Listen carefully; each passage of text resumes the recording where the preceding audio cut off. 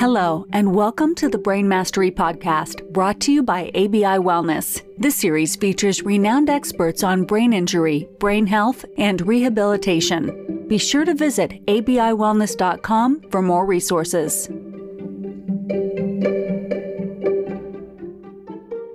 All right. Welcome back to the Brain Mastery Podcast. Today's episode is going to be focused on, again, brain health. However, it's going to take a slightly different, unique lens today. Today's episode is actually going to be, we're going to do what they call an episode drop. And with our friend James Durham with TBI One Love, which is a wonderful podcast in brain health and brain injury, specifically traumatic brain injury. James recently had an episode that I think holds such great relevance for our audience that I wanted to share it here for each of our listeners. So this episode, we're going to be getting into the concept of, yes, traumatic brain injury, but also really looking at caregivers and understanding just how complex a brain injury can be for the families and friends and community around that individual that is going through that rehabilitation. So this particular podcast from TBI One Love is with Dr. Noelle Carlozzi, who's an associate professor of physical medicine and rehab at the Center for Outcomes Development and Application at Michigan Medicine. She's a leading author and is somebody who really understands the caregiver perspective and provides some great tips and education and inspiration and really hope for the caregiver. So I hope that you enjoy this episode. I think it's very relevant given the topic of the Brain Mastery Podcast. I want to thank James for his collaboration on this, and we really hope that you enjoy this podcast. Blog Talk Radio. Good evening, survivors, caregivers, and all of the TBI One Love podcast followers that are being part of our national and international movement to spread a positive form of hope, inspiration, and education for those that have been touched by a brain injury, and of course, awareness and prevention to the general public. Tonight, we have a phenomenal guest. Our guest is Dr.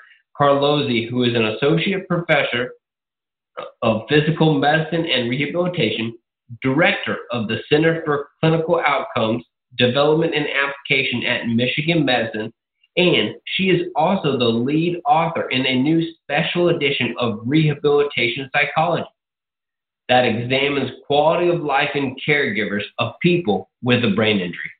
So I hope that everyone is enjoying not only their evening, but ready to tune in and get some key elements that are very important, not only for brain injury recovery, but also for caregivers. So without further ado, let's get this show started. Dr. Carlozzi, can you hear me? Yes, I can hear you. Well, I really appreciate you taking time out of your busy schedule and being on tonight's show. It's my pleasure. So you heard me give some brief inspirational information about your movement and you, but could you please introduce yourself and tell us a little bit more about who you are?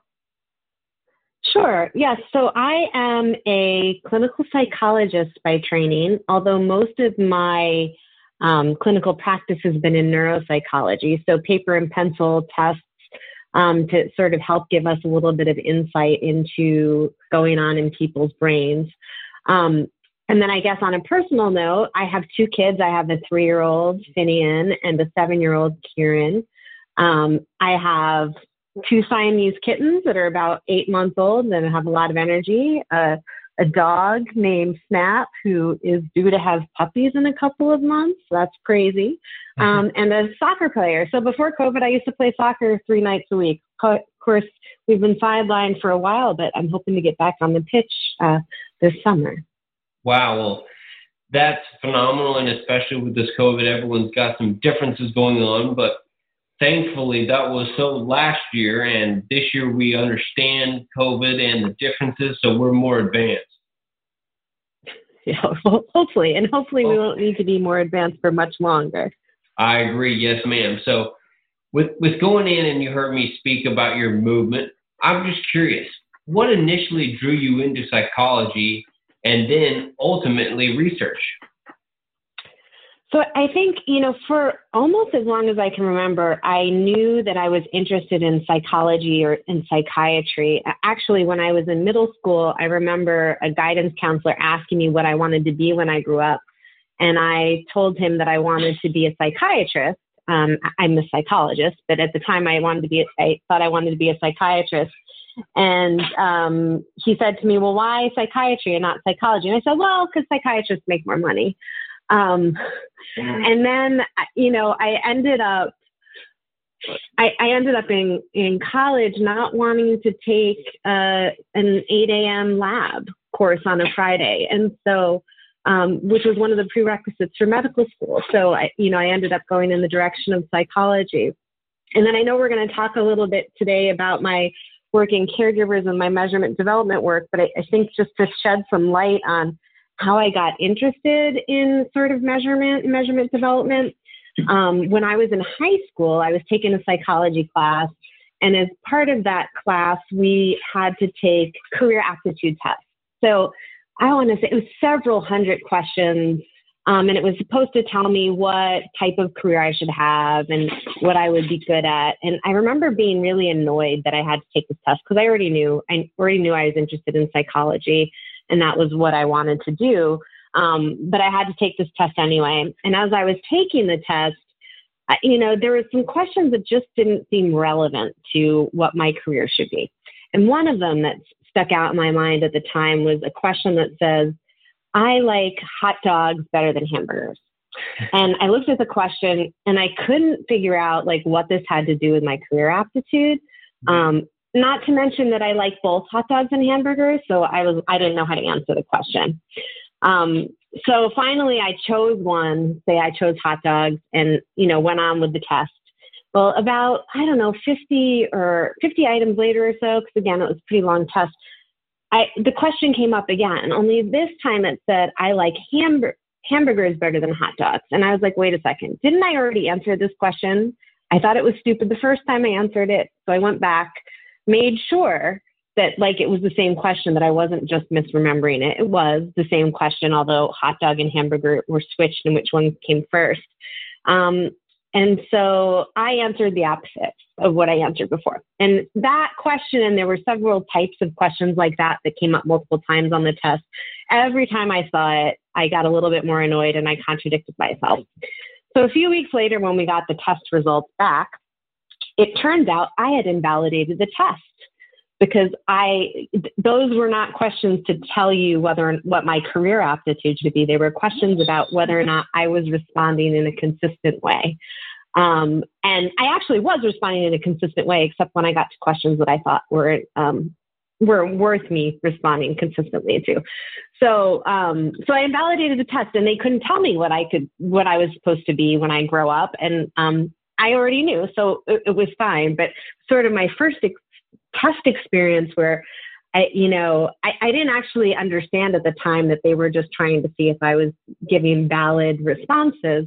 But it sort of drew me to, wanting to improve measurement and do things a little bit better. Phenomenal. And having that mindset is very important.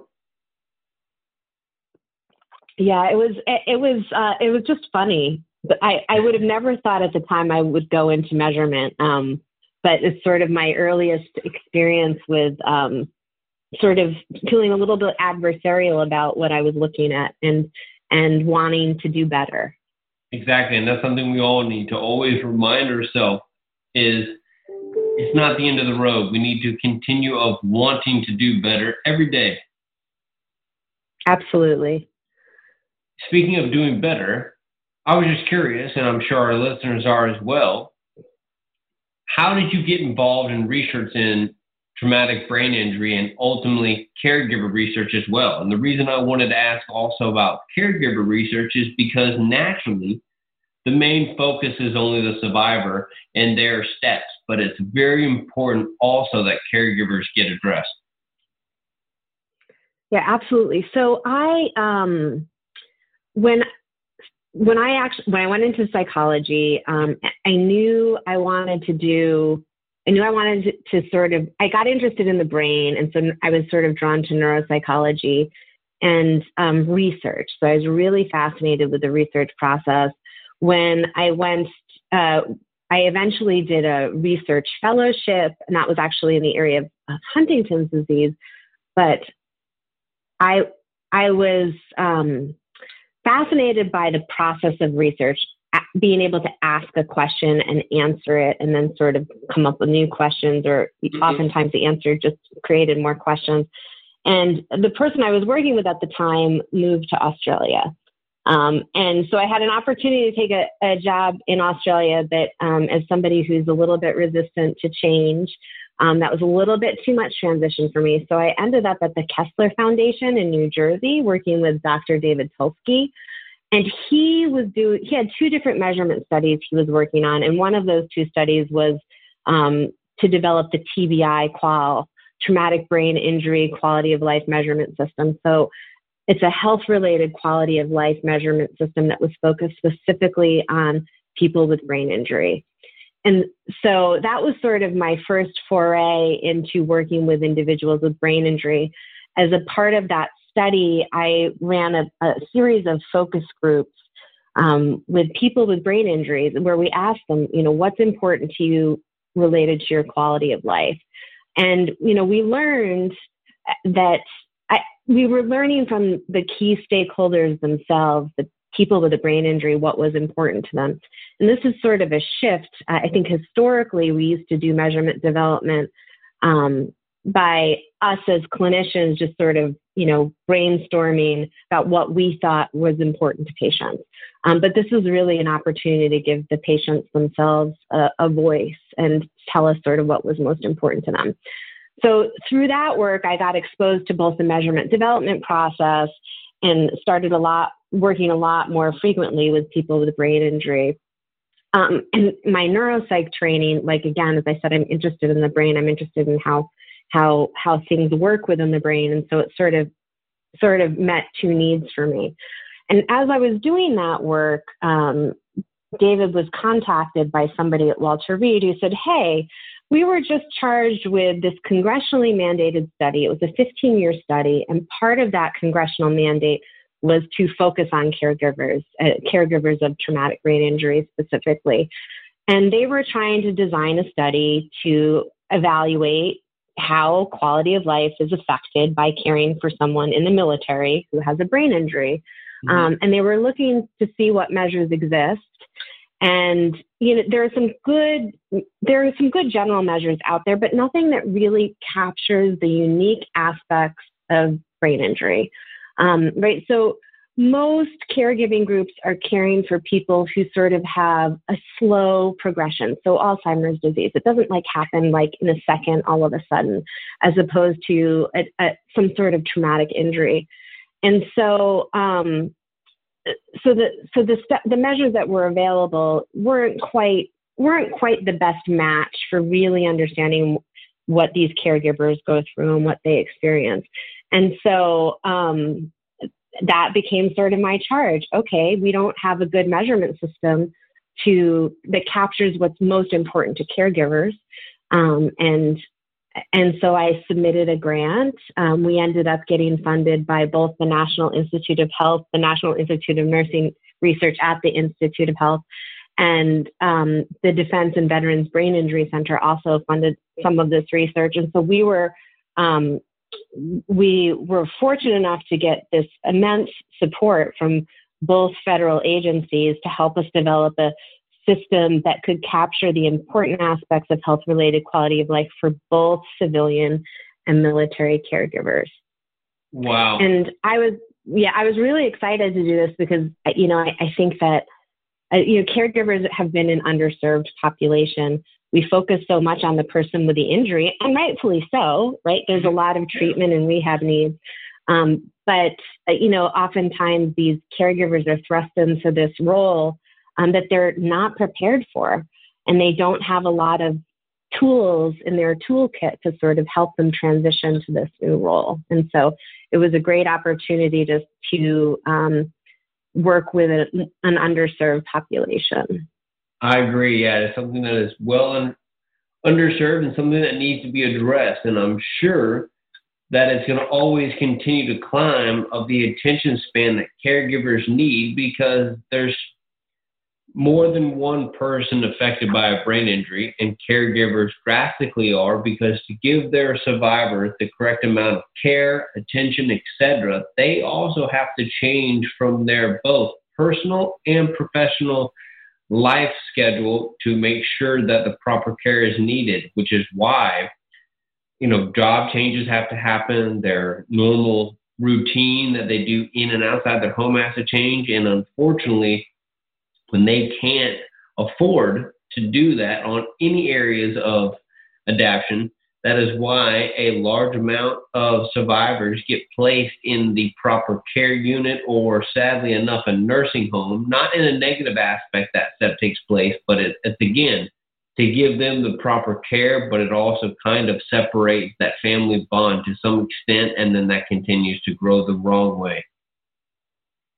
Yeah, and it puts an immense amount of strain on the entire family. Mm-hmm. It's a huge, as you well know, obviously, I'm speaking to the expert here, but yeah, it puts a strain on the entire family, and everything shifts, not just for the person with the injury, but for those individuals that surround you. Mm-hmm. Amen. I agree, and I know from personal experience, and so do you with your studies. Speaking of studies, could you tell us a little bit more about your work development new measures for caregivers? Yeah, so developing new measures is actually a pretty involved process. And so it involves at least, and I want to say doing it the right way, not that there's a wrong way to do it, but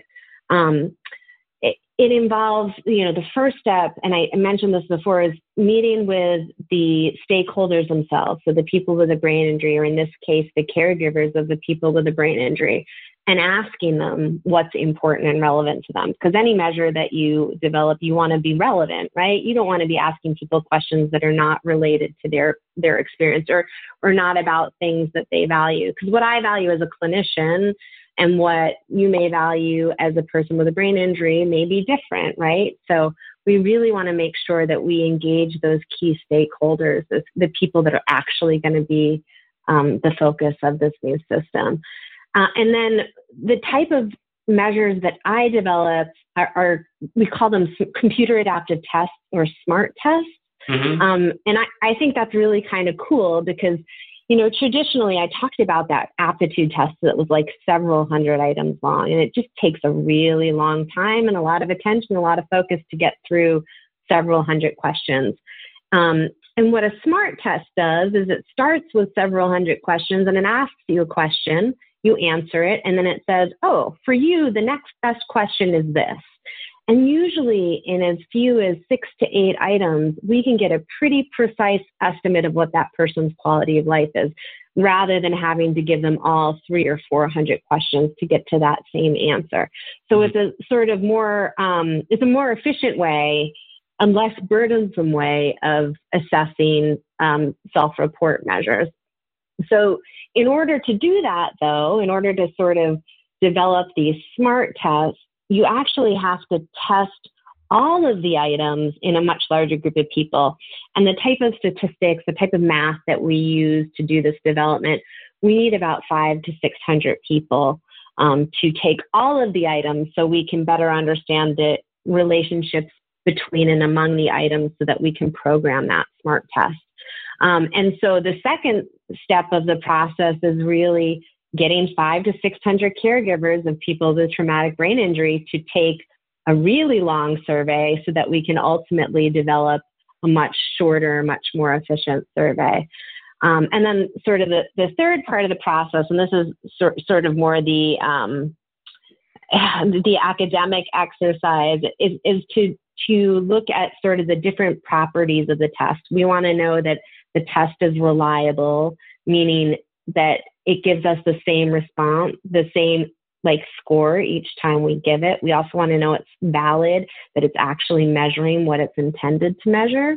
And so there are different types of studies we then do to sort of look at those types of things to make sure that we have a really good measure. And basically, the better your measure is, the more sensitive it is to capturing subtle or small changes over time. And the fewer people you need for a study to see whether or not a treatment is working. And so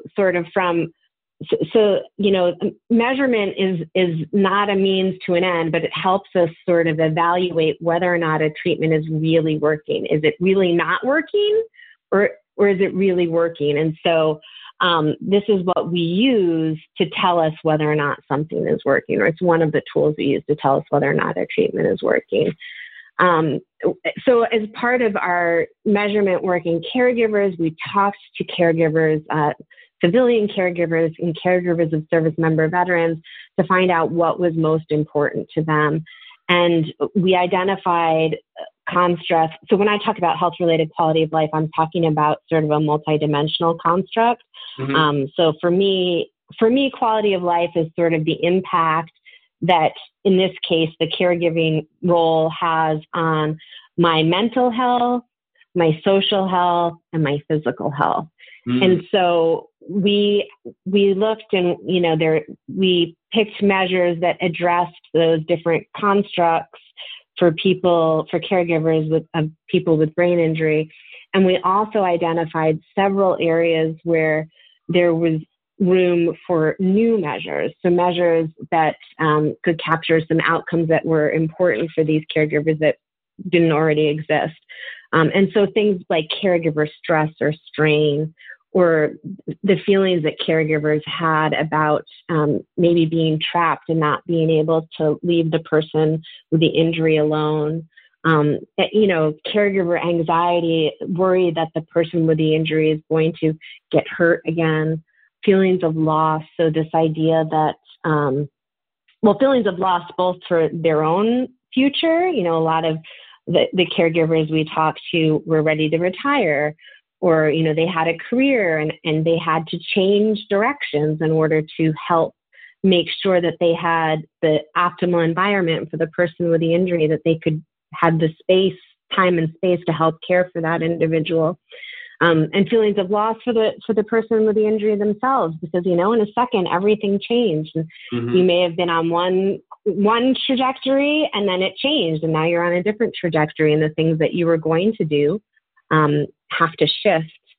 So we focused on developing new measures, new questions that would help tap into those aspects of caregiver quality of life that were most important, or that we heard from them that was most important. And we tried to use their own words as much as we could when we were developing those measures. And then I guess the other thing is just sort of a shout out, I can't do this work alone. So all of this work has been done in sort of a large team. So I have a number of collaborators across the country that helped both get caregivers engaged and participating in the study, and helps with the statistics and the specialized expertise that we needed, but also caregivers across the country. So we were able to engage a very sort of diverse group of caregivers. We had sites in Texas and New Jersey and Michigan. So we have some nice representation across the country of what caregivers' experiences were. Wow, that's phenomenal. And what really motivated you with your recently funded NIH study of improving the outcomes for care partners of people with a brain injury? So the measures that I developed as part, or our team developed in the first phase, so now we have the outcome measures, but really the idea was to understand and improve caregiver quality of life. So now that we have the tools to see whether or not treatments are working, the next logical step, and I think the more important step, is to start looking at caregivers and seeing, are there some skills, there are treatment we can provide that can help give caregivers more skills to help them in their caregiver role to maximize their quality of life. So now that we had the measures, we were focusing on treatments. I know that caregivers are overwhelmed. They have a lot of responsibilities. Time is, very, there's not a lot of it. Caregivers frequently talk about wanting more hours in the day. So we wanted to make sure that we had something that was low burden, that wouldn't take a lot of the caregiver's time. And what we did is we developed a study very similar to a design that is used for a drug study when you develop, when you're testing a medication or a drug.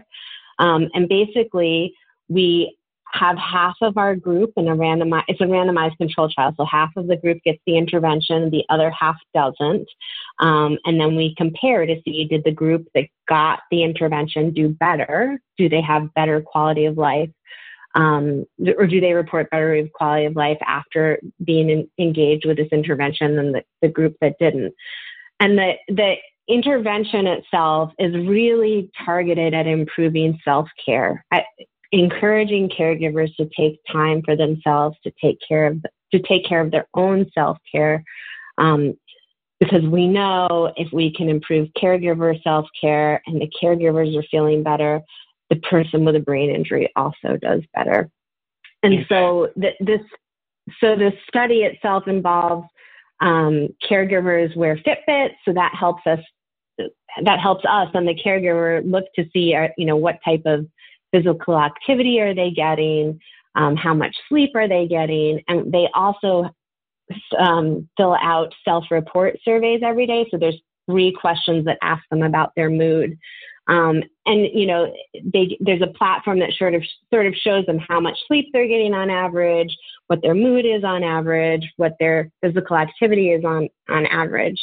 And then we use that data to sort of drive the intervention. And it's a JEDI, adjust in time adaptive intervention, which is a really fancy word, but basically it means it's a personalized intervention. So it uses your data as a caregiver to give you self-management prompts, so self-care prompts. So for instance, it might say, on average, you got less than 6 hours of sleep last night, or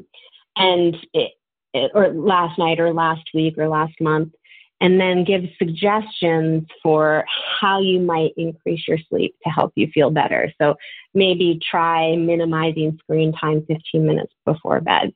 So when people get these little prompts, they're like a sentence, and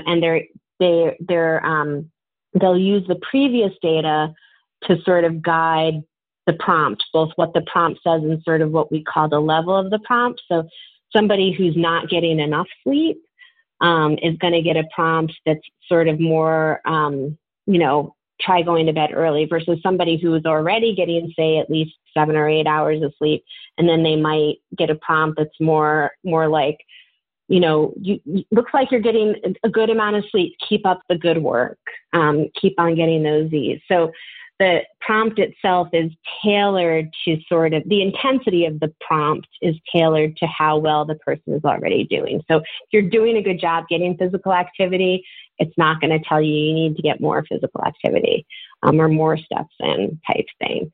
And so it uses your data to sort of guide what level, to personalize the prompt that you see. Wow. And with those different steps and obviously the examples you just shared, I think you basically just explained what kind of impact you believe that this will have on both caregivers and their families. Absolutely. I think that,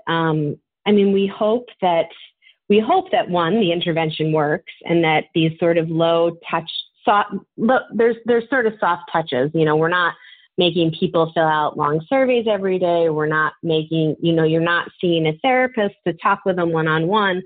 All of those things can be helpful and improve quality of life. So don't get me wrong, but this is just sort of just little suggestions that we hope over the course of the study help caregivers to feel a little bit better, feel a little bit more supported, feel a little bit more like they have the tools that they need to take care of themselves. Because, once we know that you need to take care of yourself before you can really take care of somebody else. True. Or to maximize sort of what you can do. And I think of that just in my day-to-day life. Like, if I don't get enough sleep, I'm much more short and snippy with my kids, right? So I'm a much better parent when I am able to take care of myself and I'm feeling good about myself than if I'm not. And so that's not unique to caregivers of brain injury, but I think it's sort of relevant to anybody and sort of optimizing how you focus or how you I know what you're saying. Like how well you can do in real life. Yes, ma'am. I agree. Speaking of doing well, that's it. In all areas of life, that's it. Very rewarding, and everyone has their own set schedule and type of standards. So I'm curious, what do you find most rewarding about your work with caregivers? So I think for me, it's the fact that it's an underserved population, that by helping the caregiver, we're not only helping the caregiver, we are helping the person with the brain injury. This is a group that just gets so little support. And they're so appreciative of any sort of focus and attention that we can give to them. And any tools, that we can help provide. So I find it, super, super rewarding to, one, focus on a group that's been historically ignored, at least in the research context. And that it's a group that is so excited to have somebody finally paying attention and, trying to help improve not just the person with a brain injury, but the whole family system. Amen. There you go. Now, speaking with brain injury in the whole system and how we discussed how it doesn't affect just one person, it's a wide range. What is something that you have been able to learn from your caregiver work that really surprised you? As a clinician, I think a lot of times I focus on the negative, right? I focus on people's stress, depression, anxiety. And while we heard caregivers talk about all of those types of things, we also heard caregivers talk a lot about the positive aspects of caregiving. And I think for me, it was somewhat surprising. I think the example that comes to mind was one of our military focus groups. We had a caregiver who was talking about how her service member veteran, he was injured in the course of serving his country. And, now it is her time to serve her country and to take care of this person who was helping to protect all of us. And, so now this was her opportunity for service and for giving back. And so I was really sort of touched by a lot of the positive things that people said, because, again, we expect caregiving to be stressful. But the stories of sort of faith and resilience that we heard from these caregivers, it's just very, very inspiring and humbling. That is very true. It is very inspiring and humbling what caregivers do, and also survivors. I mean, on both sides of the table are that same way. Absolutely.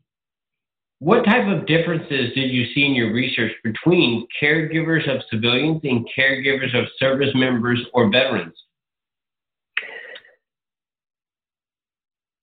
Both groups had a lot in common. So I actually think they had more in common than sort of the differences that we saw.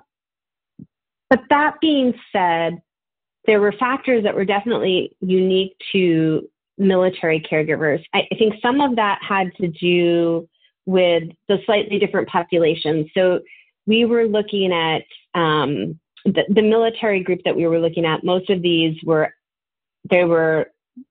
active members, and they've recently sort of been transitioned to veteran status. So sort of it was a group that was in transition. So we were looking at the more recent conflicts as opposed to like veterans from earlier conflicts. So we saw a lot of polytrauma. And, you know, people are surviving things now that they didn't survive previously. And so we had a lot of sort of folks that were caring for an individual with a complex injury. So there was a lot of folks with brain injury who also had post-traumatic stress disorder, who also had amputations and other physical injuries. And it's not to say that you don't see complex injuries in the civilian population, but I think the flavor was just a little bit different because of that really high rate of post-traumatic stress that coincides with traumatic brain injury in the military population. And those caregivers really, they talked a lot about sort of feeling like they were constantly walking on eggshells and having to be very vigilant to make sure that there are things in the environment that don't upset the person with a brain injury. And so, you know, that idea that they just they were constantly on guard. And we did hear some of that for civilian caregivers, but definitely not quite as pronounced. The other thing we heard from our military caregivers was this idea of having to put on a brave face for others. So the idea that even if everything inside feels awful and you are a mess, the face that you show to other people, you have to show a face of strength. My soldier never shows weakness. And so that sort of, that having to put on a brave face for others. Again, not that civilians never talked about that. They certainly did, but it was just much more pronounced when we talked to our military caregivers. And then I think the final sort of thing that really stuck out to me was in the focus groups was the anger. So both civilian caregivers and military caregivers were angry. They were angry that this happened to the person with a brain injury, that this, you know, that they have to go through this. But the quality of the anger was different within the military caregiver groups because they were really focused on their frustration with the healthcare system and how they were having so much difficulty getting service connections for their veterans. And, you know, getting the right type of treatment. They talked about the healthcare system being a maze and how it was so impossible to navigate. So they really had like very specific complaints about the healthcare system. And, you know, I think the exciting thing for me was that we had support from DivBIC to develop a new measure of healthcare frustration because they recognize that improvements are needed, that even when services are available for veterans, oftentimes connecting them to those services is really hard to do. People don't know about it. And it's not until they sort of find the right person that they're able to really get connected to the services. And so there's a real movement within the military healthcare system to improve the experience, both the transition from active duty to veteran status and all the paperwork and stuff that happens there, but also to make sure that the services that are available, because there are world-class services that are available within the military healthcare system, are actually being connected to the service members and veterans that most need them. And so it's been really exciting to sort of, it was very sort of humbling to hear the anger from the caregivers, but to see that something good can hopefully come out of this, and that there was support for developing a tool that would help them help the military system evaluate how successful their outreach is to these individuals. Exactly, and that's something very important. You know, speaking of the outreach and also the differences that you're making, with your new study, what do you expect to ultimately benefit caregivers? I'm really hoping that caregivers can get some more tools in their toolbox for self-care. So sort of the short term is to really give them some more encouragement and validation that yes, caregiving can be very hard, can also be rewarding. And I can do something to take care of myself that doesn't take a lot of time, right? Like maybe just taking a bubble bath or doing something small, recognizing, something beautiful in the environment around me, or thinking of one or two things to be thankful for. So we can give them sort of little tips for things that don't take a lot of time that can help them hopefully feel better. And again, as I said, it's that reciprocal relationship. So in helping the caregiver, we're really hoping to also help improve outcomes for the individuals with the brain injury. Phenomenal. Speaking of that, and how, again, both sides are being addressed, and it's very important that caregivers understand there are benefits for them, not just for the individual that they're caring for.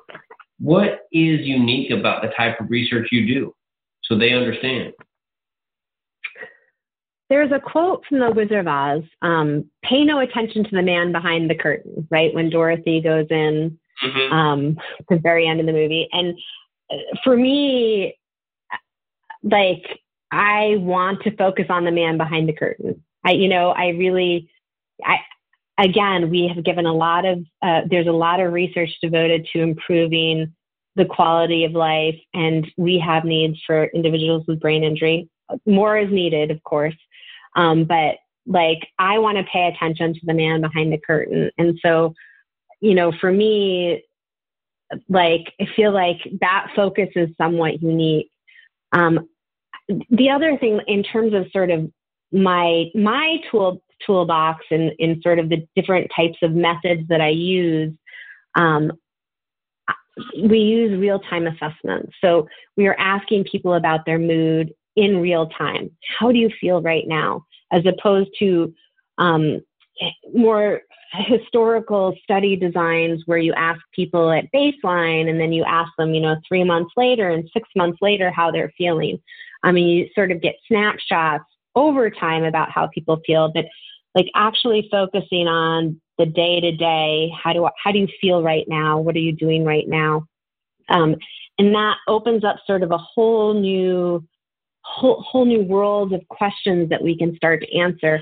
So we can look at a caregiver's sleep today and see, does it influence their mood tomorrow? And, if I'm in a bad mood today, do I not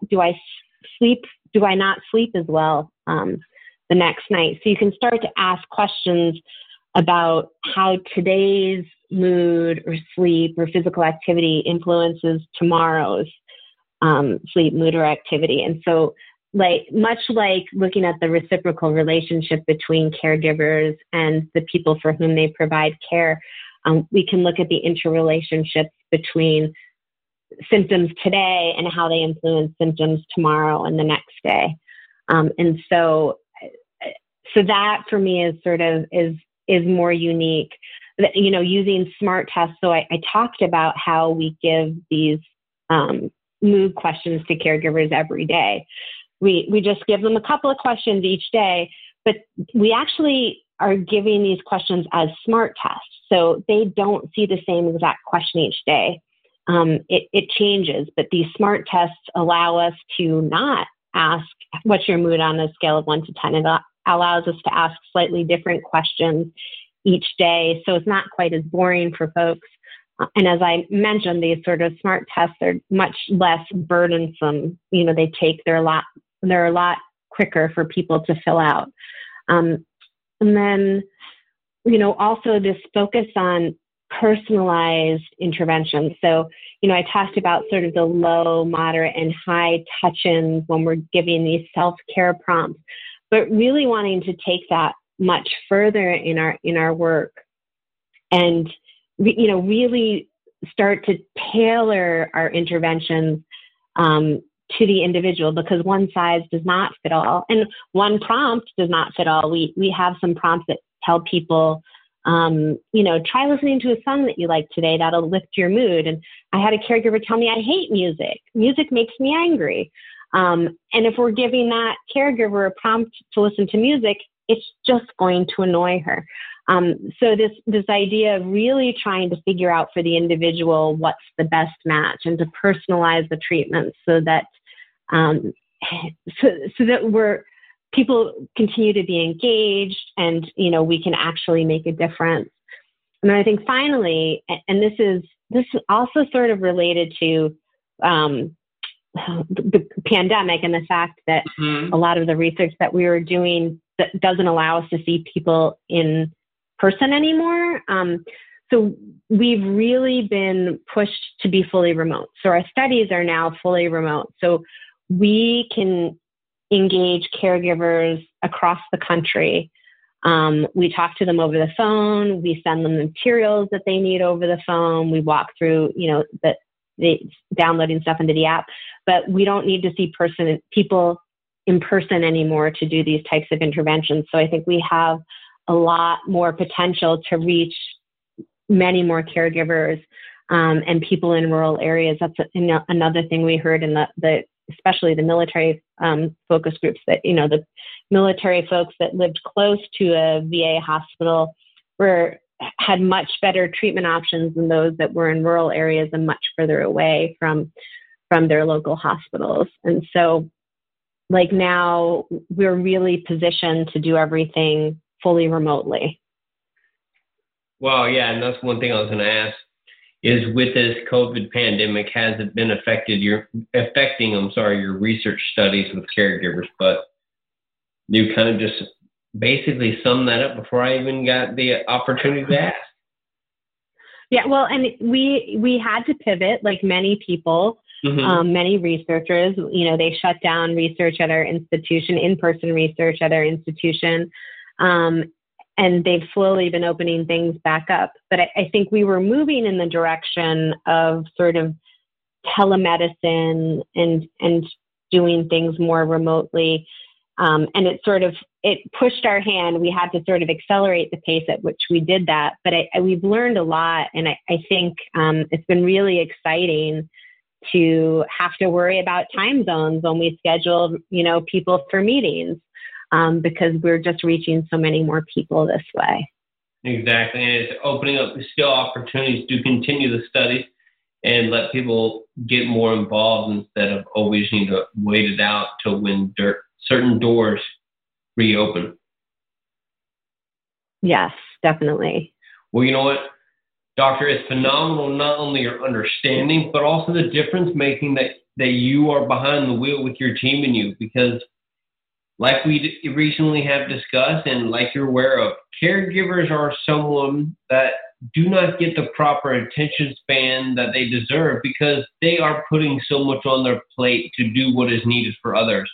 And that Wizard of Oz quote is a really good example, because they are behind the curtain, and it does take the proper time, effort, and most importantly, willingness to give any survivor or any proper attention that they need to really be able to function both at any angles of life and most importantly, independently when that time or if that time comes. So with doing your study, is really improving proper outcomes in all levels of wellness, not only for the survivors, but most importantly for the caregivers.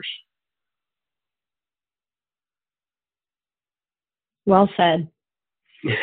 Hey, what you're doing is well done, and it's never going to die out, literally, because unfortunately, brain injuries are always going to be around, and even not with brain injuries, there are always going to be the need for caregivers, but caregivers need to understand that it's not all of them putting in and not getting anything out, even though they are getting a lot out because they're seeing, who they're taking care of, getting what they need, but they also need to understand that they really do deserve to get the proper attention and proper care for themselves, because it's not just one way or none. It's a circle of love and needs to go back to be able to continue to move forward at their proper speed that they desire.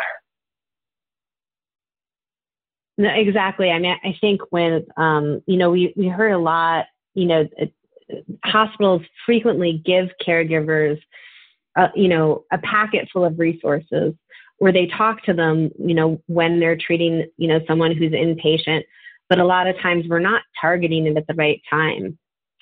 Or, we're so overwhelmed, and you don't have to have a brain injury. It can be any doctor appointment that is sort of stressful and overwhelming. You get so much information, and then it slips out of your head, or you have a paper, flyer, and you don't remember where you put it, or you happen to recycle it, or you left it there.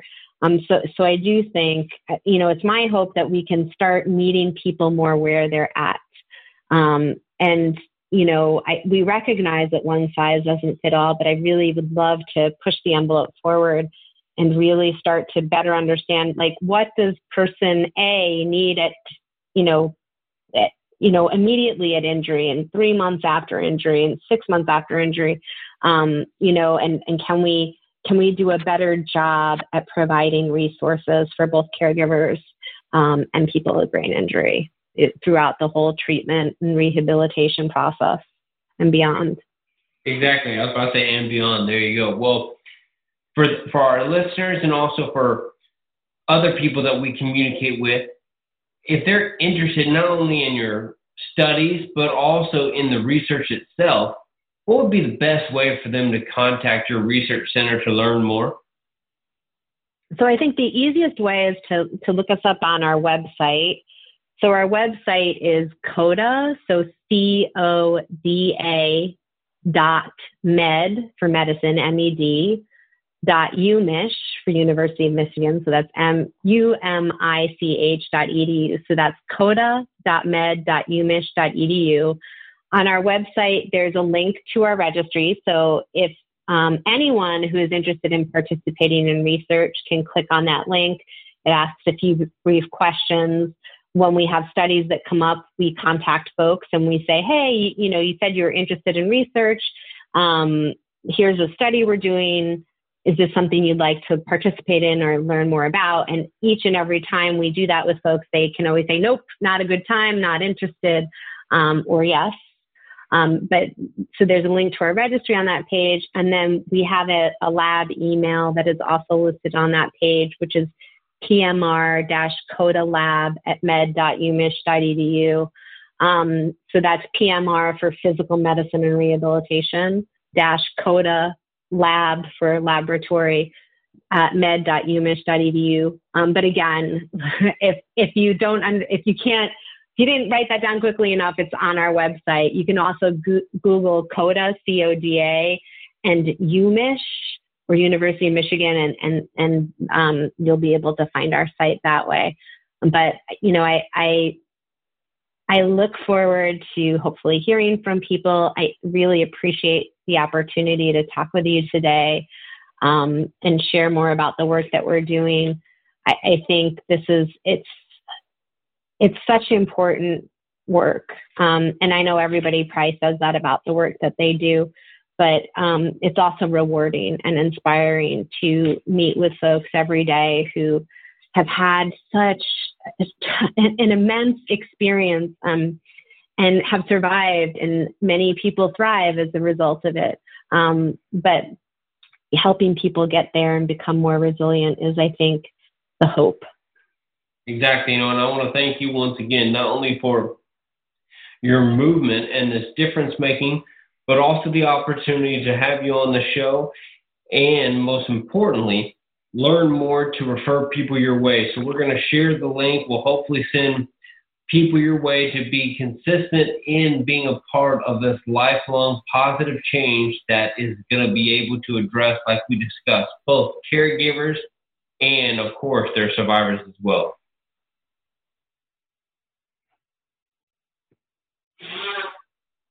Thank you for the opportunity.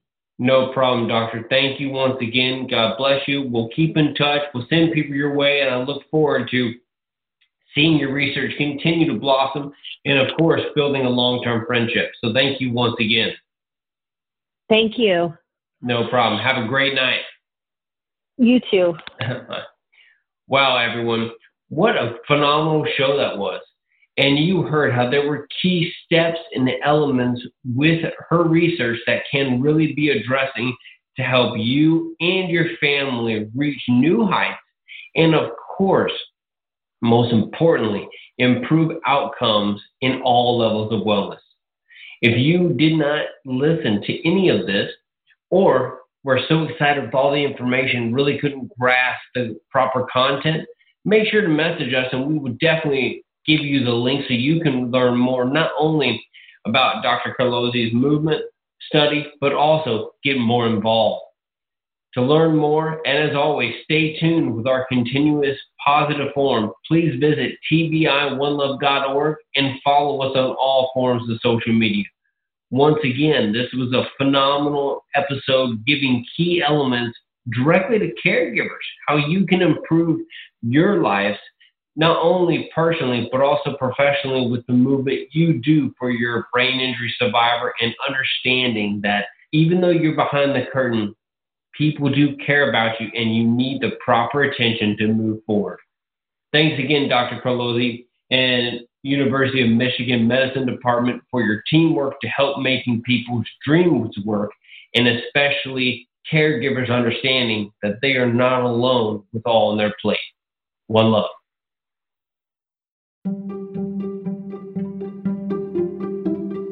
Thank you so much for listening to the Brain Mastery Podcast, brought to you by ABI Wellness. Be sure to follow us on social media channels at ABI Wellness.